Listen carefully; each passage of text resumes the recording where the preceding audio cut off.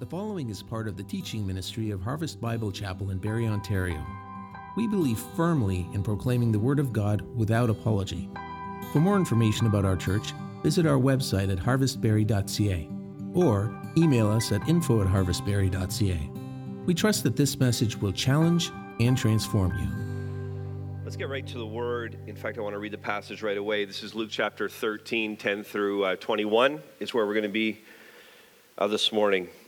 Luke 13, 10. Speaking of Jesus, everybody there? Ready to go?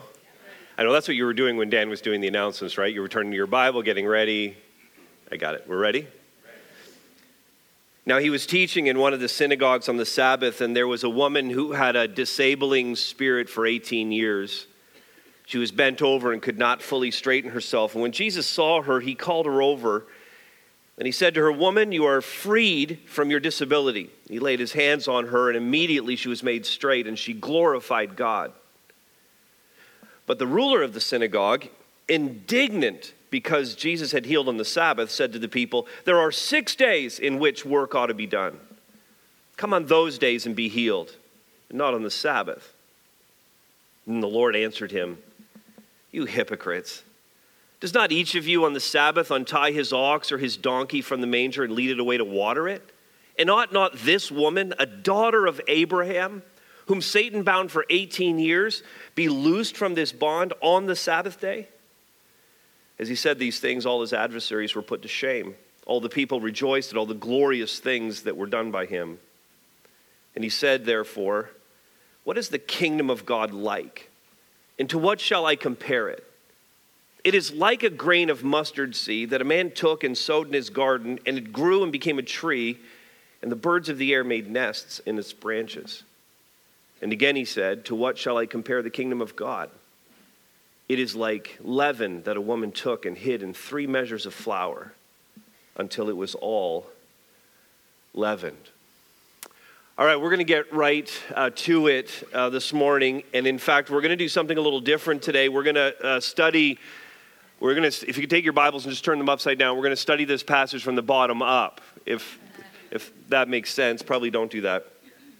We are going to look at the kind of last verses first and move our way back up through the passage. And we're going to look at those 2 similes or comparisons that Jesus spoke of right at the end of the passage, that of the mustard seed in verses 18 and 19, and then of leaven or yeast in verses 20 and 21. And both are intended to help us understand better the nature of, listen now, the nature of the kingdom of God. What's the kingdom of God really all about? And presumably he's doing this because they, like us even today, are still a little bit foggy on what exactly is the kingdom of God. My hope is that by the end of this passage and our time together, we're going to have a greater understanding of the kingdom of God and why it's so important. And largely that is because it's the responsibility that each of us bears, and I'm speaking to those of you here who have professed faith in Christ. You are followers of Jesus Christ. It's our responsibility as citizens of the kingdom of God to be a representative of that kingdom here on earth. Now, if you're going to represent it, you should understand it. And I wonder if we're seeing, maybe because we don't know we're not, if we're seeing the evident impact of the kingdom of God around us. And that's exactly what Jesus is saying with these 2 similes, because there were some, as he was teaching, as he was doing the work that he was doing, there were some who were just missing it. They weren't seeing it, and they should have. And so he uses these 2 similes, and I want you to watch this very quick video here. The first simile is of the mustard seed, a very small seed, and this is a time-lapse video that was shot over 5 days, and you can see the progress just in 5 days of the growth of a mustard seed. Just watch this for a second, and in fact, if you could extend it over weeks, what you would see is that the mustard seed can actually grow, 12 to 15 feet, 4 or 5 meters in just a few weeks' time. It's such a small seed, but it grows so exceedingly fast. And really, that makes it really, here's a couple of words I want you to remember. It's small, but it's a high impact performer amongst plants. Well, here's another video, because the second simile is of leaven or yeast, and this one might make you hungry. Because is there anything more awesome than bread rising, and then bread baking, and then bread eating, correct? Bread eating. And I just remember my grandmother, how many of you, my mom's mom, I called her Nanny, and she used to bake bread. No bread makers back then. She was the bread maker, right? And she would knead the dough, and she'd make it up, and then she'd put it in a bowl on top of the refrigerator with a tea towel over it. How many people remember this? Everybody over 50. And with a tea towel over it, and I would go and I would just watch, and you would watch, and that tea towel would be level until the yeast did its work and the dough was rising. You'd see that tea towel go up. And you just knew what was coming. And it was awesome that yeast, the leaven that Jesus speaks of here, listen, it's unseen. That's an important word. It's unseen. It's buried in the dough. And it's such a small and insignificant amount. And yet, it's incredibly effective in transforming the dough into something we want to eat, into bread. Here's another important word, inherent power in the leaven or in the yeast. And Jesus is saying with these two illustrations, that's the nature of the kingdom of God. It starts out small. It starts out insignificant. It starts out all but unseen. But it has power that is tremendously effective and impactful on the world around it. That's the kingdom of God. That's what we need to understand about it. And that's what sets us up, really. Those two similes set us up for what we're going to see actually what happened prior in the healing of this woman. And for us to simply ask the question that we all need to ask ourselves, how can we know that the kingdom of God has come to where we are? How can I know that the kingdom of God has come to where I am, where I live, my world around me? Am I seeing its impact? Because that's something we all ought to see, and we all should want to see in our lives. So let's pray together, and then we'll begin working through those first few verses. Father, your word is a lamp to our feet and a light to our path. And God, we would pray right now that you would show us what we need to see about your kingdom. What thoughts of ours need to change, what perspective we need to bring in. And God, may we do all we need to do to see your kingdom impact our world today. And we pray this in Jesus' name. Amen. Amen. All right, here's what we're going after. You'll know that the kingdom of God has come to where you are when, let's start with this, when the Lord is getting credit for what's going on around you. Okay, when the Lord is getting credit, not that we're taking credit, not that we think we're all that, but that, listen, God is getting the glory for all of it. As the episode wraps up, and you understand what happened here, Jesus goes to a synagogue. He sees a woman. She's got this infirmity. She's all bent over as a result. He heals her. The people are happy about it. The religious leaders, not so much. That's what happens. And as it wraps up, we see in verse 17, all the people rejoiced, notice, at all the glorious things, you could circle that word glorious, all the glorious things that were done by Jesus. And Jesus immediately, as this is all playing out, he immediately points to God as the source for it all. He makes the comparisons we just looked at. He points to the kingdom of God and he says, this is what happens when the kingdom of God comes to a place and to a people. He points to his Father. In fact, the woman understood this because in verse 13 it says, she glorified God herself. He's getting the credit for it all. And I think about this woman glorifying God, and I think about her life, and I realize that here she was coming to this synagogue like she had always come to this synagogue, week after week, just going to the synagogue, 18 years of going. 18 years of having this affliction as she goes. She's going as a believer because Jesus actually calls her a daughter of Abraham. He wouldn't have called her that if she wasn't a believer in the promises God had laid down, if she wasn't a worshiper of Yahweh. She's a true daughter of Abraham. And what's intriguing to me is that she was coming week after week, not embittered by her circumstances. Oh, life is too hard. I don't feel well today. I have this infirmity. It's so hard to walk. I don't want to go to synagogue. I mean, wouldn't it be just so much easier just to be mad at God over the whole thing? And why did you make me this way? And why do I have this affliction? And why is life so hard for me? And then just to bag the whole thing and not even bother going? I mean, if you're angry at God, the last place you want to be is a synagogue or a church. But not her. She's not embittered. She's not angry at God. She's there worshiping him. And in fact, even in her infirmity, she didn't go to synagogue that day thinking, you know what, I think today's the day I'm going to be healed. She's just going because it was another Sabbath day. And that was the thing he did. And really in all of that, isn't she already glorifying God?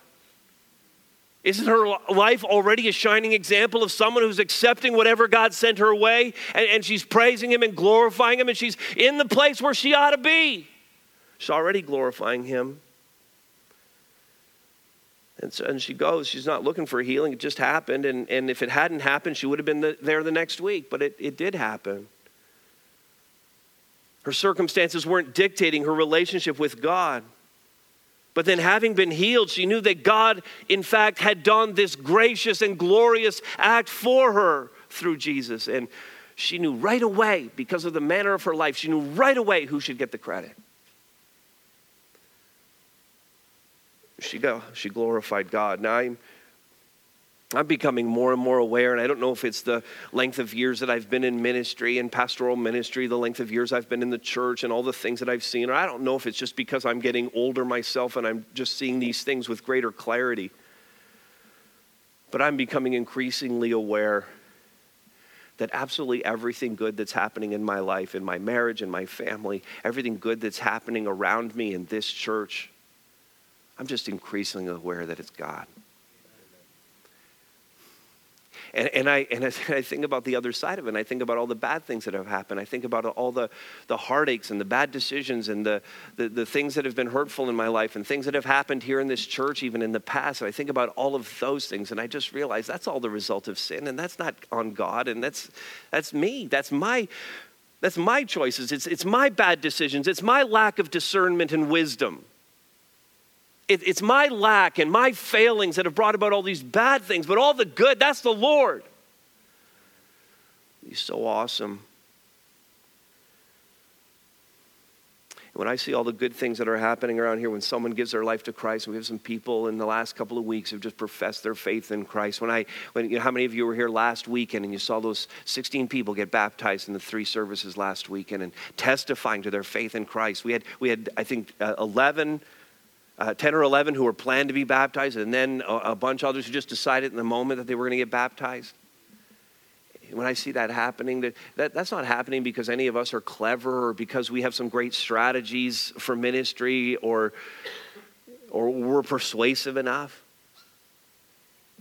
It's God that's doing all of this, amen? It's God who's doing all of this, and he gets the credit. When a marriage is brought back together or a good marriage is made better, that's not because we handed out a devotional book or because we counseled somebody or because some work was done to help someone along. It's all the Lord. If an addiction is overcome, if people are finding strength in their walk in Christ in a way they never did before, that's all God. He gets the credit, not us. These are glorious things. Amen? Glorious things. And so that's a great starting point. Notice too, though, that you'll know the kingdom of God has come to where you are. This follows hard after the first one. The believers are rejoicing in it all. If God is getting the glory at these great things that are happening, then there will be this ongoing, perpetual sense of joy amongst the people of God. There should be worship and celebration. It's described in the book of Acts, in Acts chapter 2, verse 43. In fact, when the early church has just been inaugurated, the Lord has ascended to heaven. He sent the Holy Spirit, and the church starts out, and people are getting saved. Some 3,000 people come to Christ and are baptized. And it says that the church had this sense of awe that came upon every soul because of the thing the Lord was doing. I want that sense of awe here. And at the healing of this woman in this synagogue, verse 17, it says that all the people rejoiced. And why wouldn't they? I mean, they were seeing something supernatural happen. Not natural. Lots of natural things happening on a regular basis all around us. That's the norm. But this was supernatural. It's beyond what this world can conjure up on its own. It's the miraculous. And when God's kingdom is infiltrating our world, the place where we are, there will be rejoicing continually because the people will see it and they'll say, surely God is in this place. They'll walk away going like, I can't quite explain how I feel about what's going on. I've never experienced anything quite like it. There's something here I can't explain. And when those kinds of descriptors are being used for a marriage, for a family, for a small group, for a church, that's what causes the rejoicing. It's what creates an atmosphere of worship and awe, of rejoicing and praise. It's when God works and his presence and power are evident and it draws us. That draws us naturally into worship like nothing else. And we'll never be able to manufacture that on our own because it springs from a genuine, powerful work of God. The people saw Jesus heal this woman who they all knew. She was part of that synagogue community. She had been there week after week. And they had gotten to a place where they couldn't help her, not in the way Jesus did. They couldn't help her like that. And so when she was helped like that, they knew it had to be God. And I'm just saying all of that is what we're going after too, isn't it? That continual joy, that celebration, that worship of God, that being vertical with him as a result of the things that we see him evidently doing. Now, God is getting glorified. The believers are rejoicing in it all. And then we see that not everybody was happy about the healing. In fact, when Jesus works in this way, religious types, that's who we're going to talk about next, religious types are going to be put in their place when God works in this really unique way. And that's no less true today than it was back then. That we have religious types today. This is always a temptation for us to fall into religiosity. And it's so damaging. Look at verse 14. The ruler of the synagogue, indignant. He's mad. He's mad about a healing. Indignant because Jesus had healed on the Sabbath, said to the people, there are 6 days in which work. So he's equating, even though the scriptures never do this, he's equating healing with working. Okay, this is his logic. There are 6 days in which work ought to be done. This next line is one of those where everybody's listening to it, and then you turn to the person beside you and you say, did he really just say that? Do I have that right? Come on those days and be healed, not on the Sabbath day. It would be so much more convenient if you could schedule your healing for like the working days.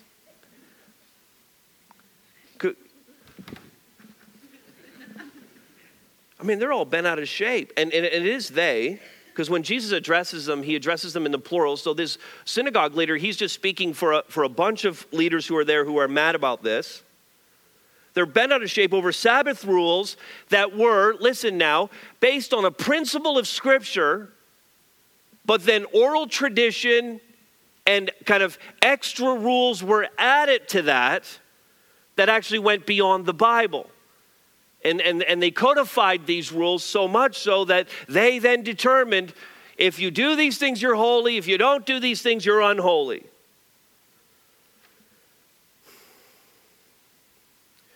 I'm not sure who I want to pick on in this moment. We could pick on Baptists or Brethren or Reform. Who would you like to pick on?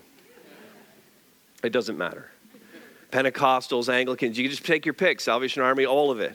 I have experience in several of those backgrounds, and we have the temptation to go in the very same direction. But how many of us here would just say we grew up in a church situation where there were a bunch of rules that went beyond the Bible, and those determined whether you were holy or not? Just raise your hand if that's you. Raise it high. It's okay. One of the rules was we couldn't raise our hand in church. I feel so uncomfortable right now. So this is the way this played out. Okay, so you teach the Bible, you make application of the Bible, and then you take the application in these churches and you make it a rule. And then the rule then becomes equal to the Bible, but you made up the rule. You want to see how this plays out? Here's some great verses. Be holy even as I am holy. Or let there be no appearance of evil. Or be not drunk with wine, or your body is a temple of the Holy Spirit. These are all great verses from the Bible. They teach pretty phenomenal principles about living for the Lord, but then the preacher will take these and he'll apply these to specific situations. Be not drunk with wine then becomes don't ever drink alcohol, even though, does the verse say that? No, it doesn't. And in fact, search high and low, you'll find no prohibition, no blanket prohibition about drinking wine or alcohol. You just won't find it. You'll find some wisdom there about not drinking, and I choose to be an abstainer because I think that's the wisest way to live. I think there's a lot of damage caused by alcohol. But I'm telling you can't find a verse that flat out prohibits it. And so we make the rule in Baptists, you just can't drink, period. And if you drink, you're not holy enough. Or the same thing could be said of smoking, for example, which is a disgusting habit. And it's not good for you. And it hurts you in so many ways. But I can't find a verse that says don't smoke. You see what I'm saying here? Or movie theaters. I mean, Cheryl grew up Baptist. It's okay if I say that, right? If she didn't go to a movie theater till she was 30 and married. And she was petrified to go in that movie theater. We saw The Fugitive with Harrison Ford. That's how long ago that was. But see, she was in a tradition that taught if you went to a movie theater, that was just flat out wrong. And as try as I might to find a verse about movie theaters in the Bible, I haven't found one. You see where I'm going with all of this? Or dancing. You couldn't dance. Or because it was lewd. Or you couldn't play cards. Or maybe you were in a tradition, and this was my grandmother's thing. You had to peel your potatoes on Saturday because you couldn't peel. It was okay to cook them. You couldn't peel them. Or some of you weren't allowed, I think some of you just had to, all day Sunday, you just had to sit on a couch and stare at the walls because you weren't allowed to play games. You couldn't take a soccer ball and go play soccer. Not in the Bible. Extra rules that we've added that determined whether we were holy or not.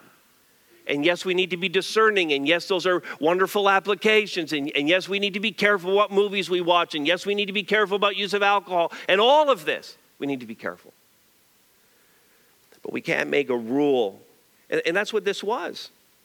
This rule about not healing was a rule of their own creation. It's not from the Bible, but from their oral traditions and supplementary rule books. And these extra biblical sources, in fact, had made a rule about it's okay to go and untie your animal from the barn and take them out and water them. So that was okay. But somehow it wasn't okay that a woman, a human being who was afflicted, a healthy animal could be taken to be watered, but an afflicted human being, one of God's special creations, with the very breath of God inside of her, somehow couldn't be healed. So ridiculous. And the Lord calls them out, verse 15. The Lord answered him and said, "You hypocrites." Now, when he calls them hypocrites, I mean, we have this word kind of into a tight little definition today, but it's actually from the Greek. The word hypocrite actually comes directly to us from the Greek. And it was the Greek word, the common Greek word for an actor. And so think about some famous actors. We could just say it this way. If we were using the Greek word in its original context, we would say that Tom Hanks is a wonderful hypocrite. He's a wonderful actor. And it's just someone who is playing a part, someone who's pretending to be something that they weren't. In fact, let's think about it this way.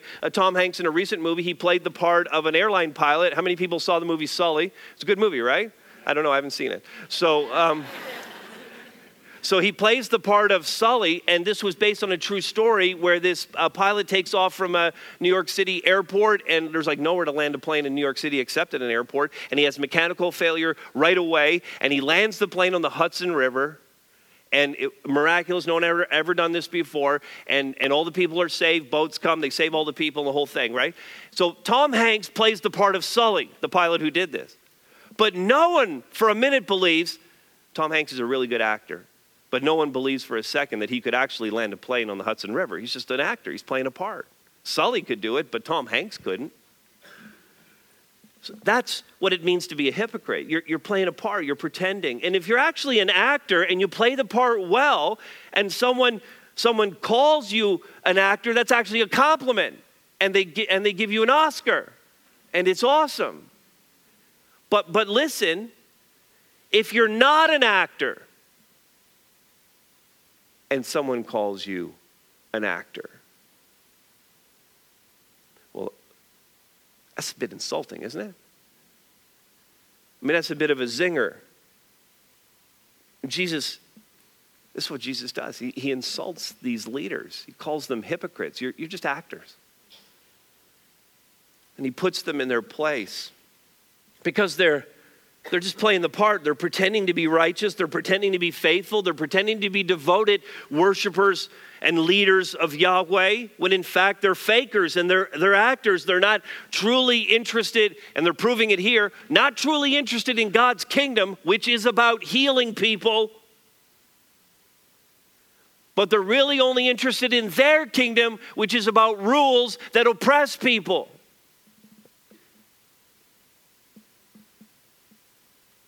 And he knew that because their focus was on their legal code rather than rejoicing in God's mercy and grace on display, they couldn't see God at work through their maze of religious code. And he calls them out, verses 15 and 16. He calls them out. I mean, each of you on the Sabbath, you untie your ox, your donkey, you lead it to water, and ought not this woman, this daughter of Abraham, this true believer, whom Satan has bound for 18 years, shouldn't she be loosed from this bond on the Sabbath day? It's all a bit silly, Jesus says. And he's got this lesser to greater argument. The lesser part is you're willing to take care of animals, which have no eternal soul. They're just animals. And you're willing to take care of them from lesser to greater. But you're not willing to care for this woman who's been afflicted for so long. And Jesus is challenging their misguided values because they're so messed up. And of course, as he said these things, verse 17, you know they got it. They understood what he was saying, because verse 17 says, as he said these things, all his adversaries were put to shame. Because Sabbath rest is a gift from God for our benefit. And Satan had perverted it by tying people up in legalistic religious knots over its practice. I love what Jesus said in Mark 2:27. He said that Sabbath, listen now, Sabbath was made for man, not man for the Sabbath. In other words, Sabbath serves us. We don't serve Sabbath. And the way some people have been about this, about these legalistic codes around all of this, people have been serving the Sabbath. And really, as this is playing out, here's what's happening. One commentator said this is not about the rules, but about who rules. This is a battle between Satan's view of things and God's view of things. And the answer is obvious, that God is in control and his kingdom is coming. The healing here is tied to the messianic mission and all that was prophesied concerning Jesus. And Satan is put in his place, along with these religious leaders, when the healing happens.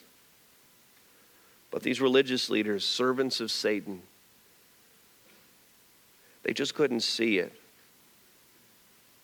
And by the way, it's not necessary to see an actual demon spirit afflicting this woman for us to understand, because that's the language here, that Satan had bound her for 18 years. We don't necessarily need to see a demon in her, but need to just understand the devil has so infiltrated this world and so perverted it and tainted it with sin that all disease, all affliction, all infirmities are the result of his evil influence and sin in this world. And that's all Luke intends with his language here. And in all of this, Jesus is really saying in effect that on the designated day of rest, the Sabbath, what could be more appropriate than a healing that brings permanent relief and rest from a debilitating affliction? Now, I would say as a church, forgive me if I've offended anybody's church background as a result of the illustration, but I think we all know where I was going with this. And my heart really is that our church be in a really great place with regard to legalism and the extra rules that come out of the scriptures. And I think we're in a pretty good place with all of this. But last week this happened, I posted this Facebook, Instagram picture this past week. It's just a picture of chairs, people. And it became like my most active post from the last couple of months, with so many likes and reactions. Wow. And it's chairs, look. And then so many, like 50 or 60 comments. It's a picture of chairs. And of course, I'm just having some fun with the whole thing, but people were kind of going off in different directions and talking about all kinds of different things. And then one very discerning member of our church said this was a dangerous question because churches have split over less. Thanks, Kathleen. And that's absolutely true. Sadly, that's true. Churches have split over less than the choice of chairs in your new auditorium. And again, I'm having fun because I know that you have a sweet spirit and you have a sense of humor. You'd have to have me as your pastor. I know that we don't take ourselves too seriously, and I have a pretty good sense that we have our priorities right about these things. And I think that you're interested in the progress at 7 George Street, so I thought it'd be interesting for you to see the chairs. And I know this about our history. We've been going now for 16 years and almost 16 years. And for the first 4 years, we sat, how many people remember Emma King Elementary and the molded plastic chairs? Remember those? 4 years of that. And then for the past 11 years, these were like an upgrade to that. But after 11 years, you don't notice, and you're just saying, well, these chairs aren't that great. Just the standard stacking chair. And so for 16 years now, this is what we've been sitting on. And I think it's kind of helped us. It's silly even to be talking about chairs, isn't it? But I think it's really helped shape our values, because when you've gone as long as we have with setting up and tearing down and sitting on chairs that aren't quite as nice as the chairs in a lot of other churches, you start to realize something pretty important, that it's actually not about chairs at all. It's not ever going to be about chairs. That it's 100% about the mission that Jesus Christ has entrusted to us. And the day that we get too serious about where our butts are, honestly, that's the day we should just shut it down and go home. Get on with our lives. Because religious types, and that's what we're talking about here, religious types, They fret about chairs. They fret about styles and about colors. They fret about liturgies and saying all the right words in all the right places. They fret about particular ministry forms and programs. They fret about titles and positions, about theological systems. They're rigid about words and policies and history and precedents. Religious types want things comfortable and the same. And none of that is ever going to be us, or I swear before God, we will shut it down.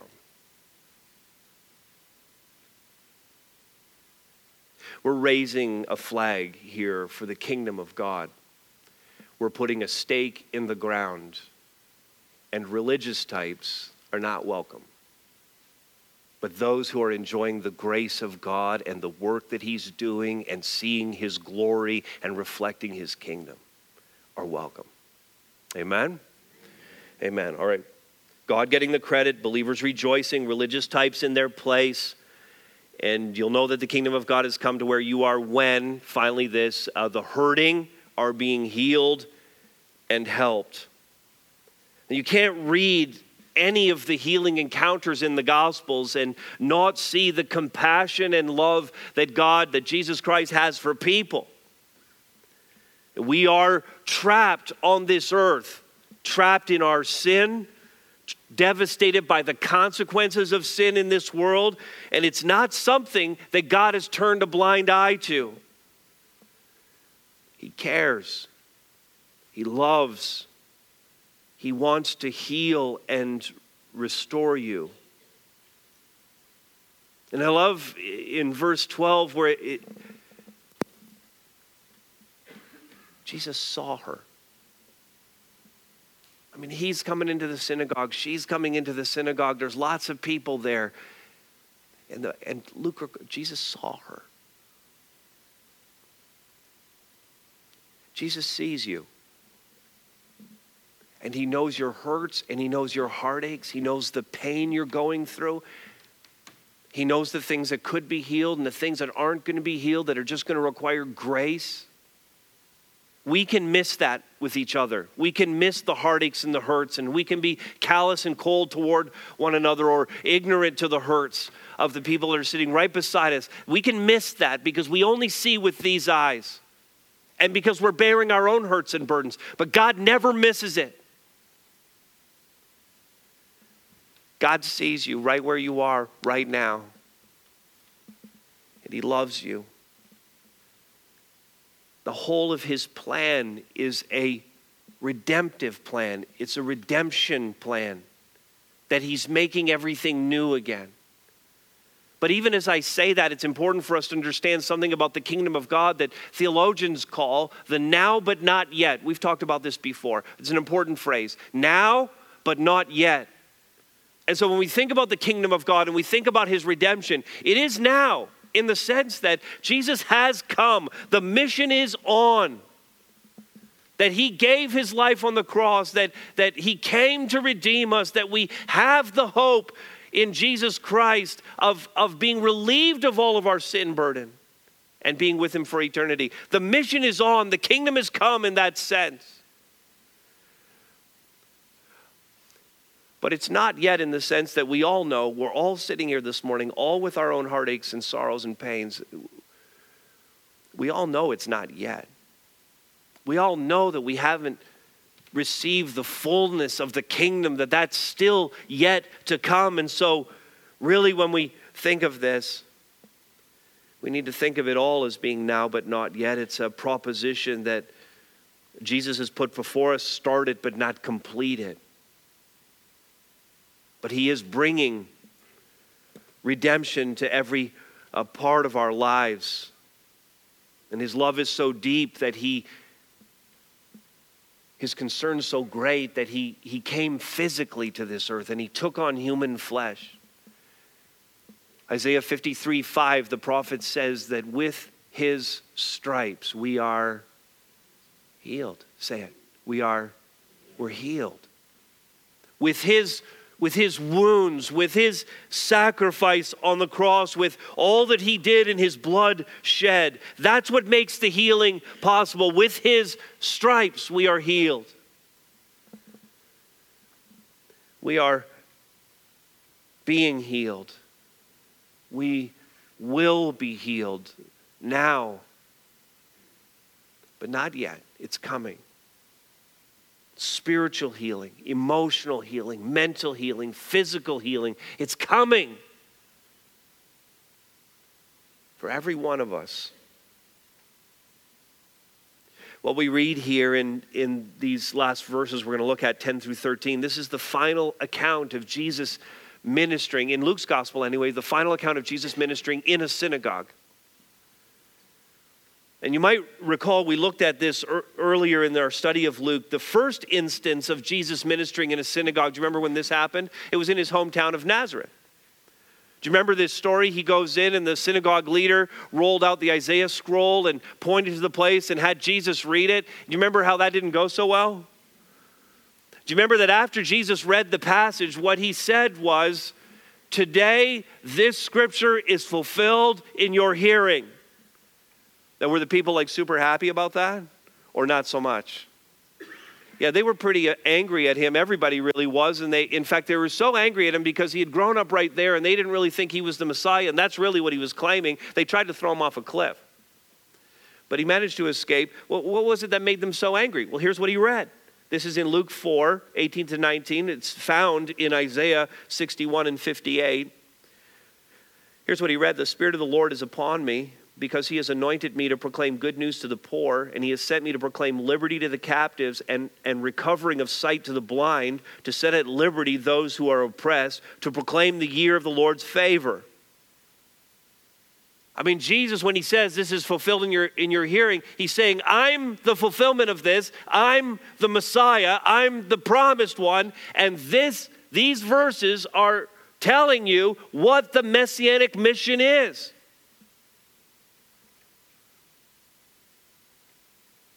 This is about the gospel, the proclamation of the gospel. It's about freedom from sin, but it's about healing in every way. It's verses, it's a declaration of bring on the healing. And so let me ask you this question, because Jesus has ascended to the right hand of the Father now. He sent us the Holy Spirit, but who's actually in charge of doing the helping and the healing today? Point to the person who's in charge of the healing and the helping today. Point to that person. Point. You should be pointing at yourself if you're a follower of Christ. This is the continuing mandate for bringing the kingdom of God to where we are. We're the ones who have been entrusted now with the messianic mission. Jesus was bringing it to where he was. And we need to be bringing it to where we are. And Richard Halverson said this, I love this little phrase, wherever you are, God has put you there. And I would add to it, where you are is the place where you should see the kingdom of God being manifest. I should see the kingdom of God around me. The responsibility for communicating and propagating the kingdom is mine. The responsibility to bring healing to the people in my world, that's my responsibility. In your home, your responsibility. In your workplace, your responsibility. In your neighborhood, your responsibility. I mean, do those places... Think about the kingdom coming to those places. Do those places reflect the kingdom of God because you're there? Are those places being impacted by you? Do they seem different because you're there? Do any of them in any way reflect the very countercultural values of the kingdom of God? Put it this way, is the mustard seed growing in those places? Is the dough rising? Because that's what Jesus models here. Check it out. Let's look at the verses 10 through 13. Now he was teaching in one of the synagogues on the Sabbath. That's normal. That happens everywhere all the time. That's just normal operating procedure. That's a bunch of people getting together in community, hear the teaching of the Bible. That's just happening. That's happening in and among believing people and not. That's of the world. Lots of people getting together in community in various ways. That's just normal. Verse 11, and behold, there was a woman who had a disabling spirit for 18 years. She was bent over, could not fully straighten herself. That's normal. Lots and lots of hurting people in the world. And the hurting, lots of hurting people right here in the room. And the hurting, by the way, so many hurting people, in fact, that becomes for a lot of us so normal that it just becomes like white noise to us. We don't even really notice that it's around us anymore. So that's all normal. Everything's normal so far.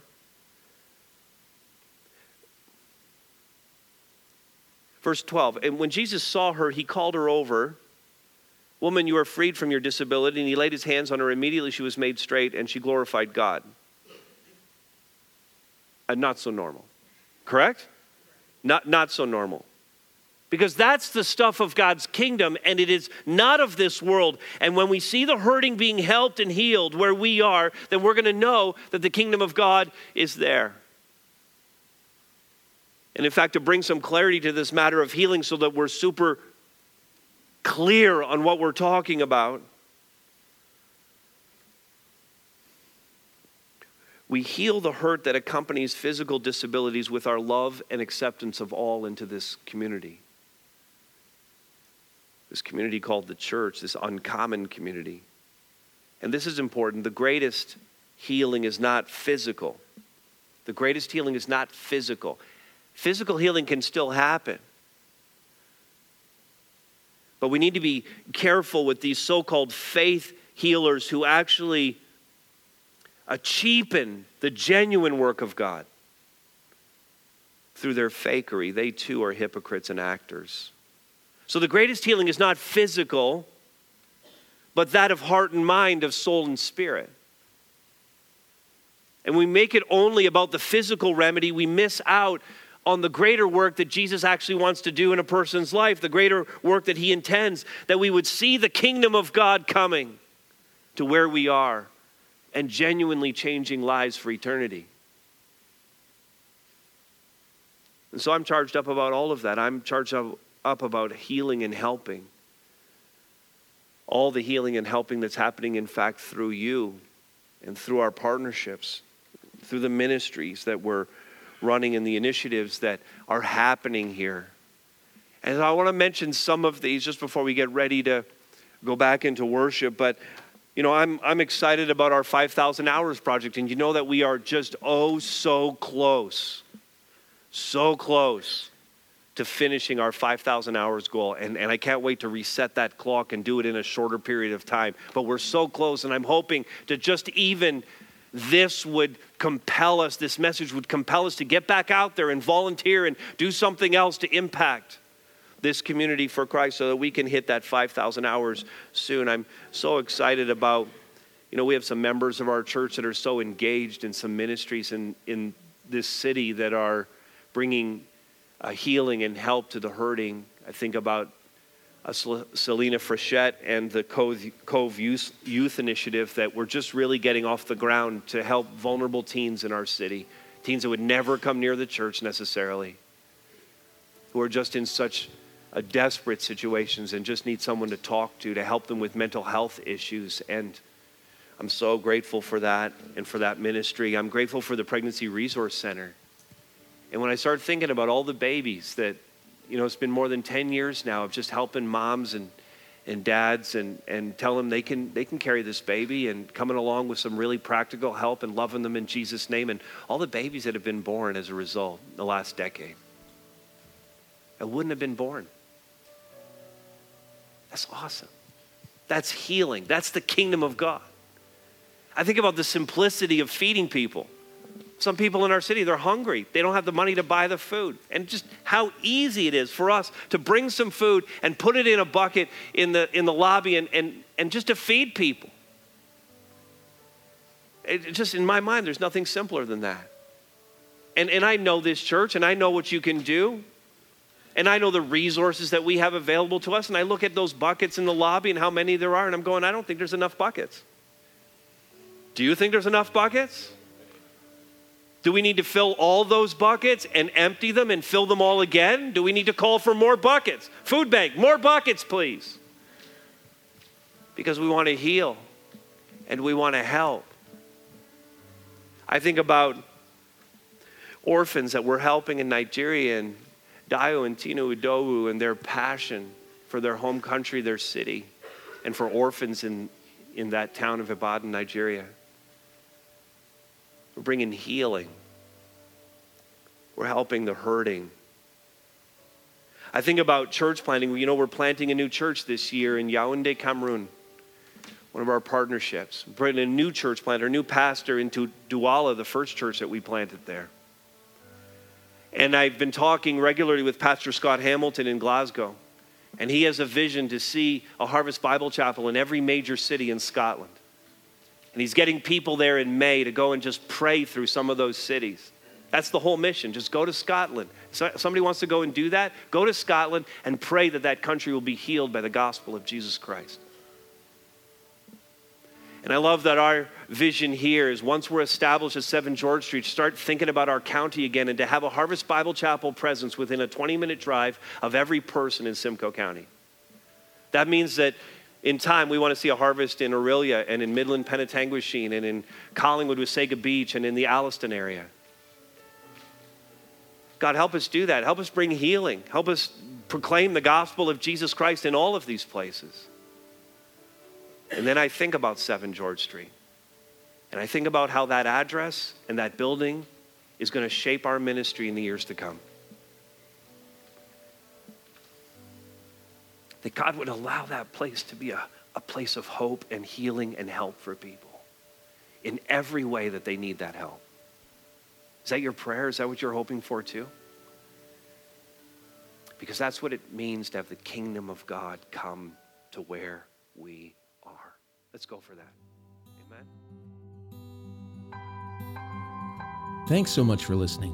We always love hearing about the work God's doing in our listeners. If God's been doing a work in you, send us an email at info@harvestberry.ca. And remember, you are loved.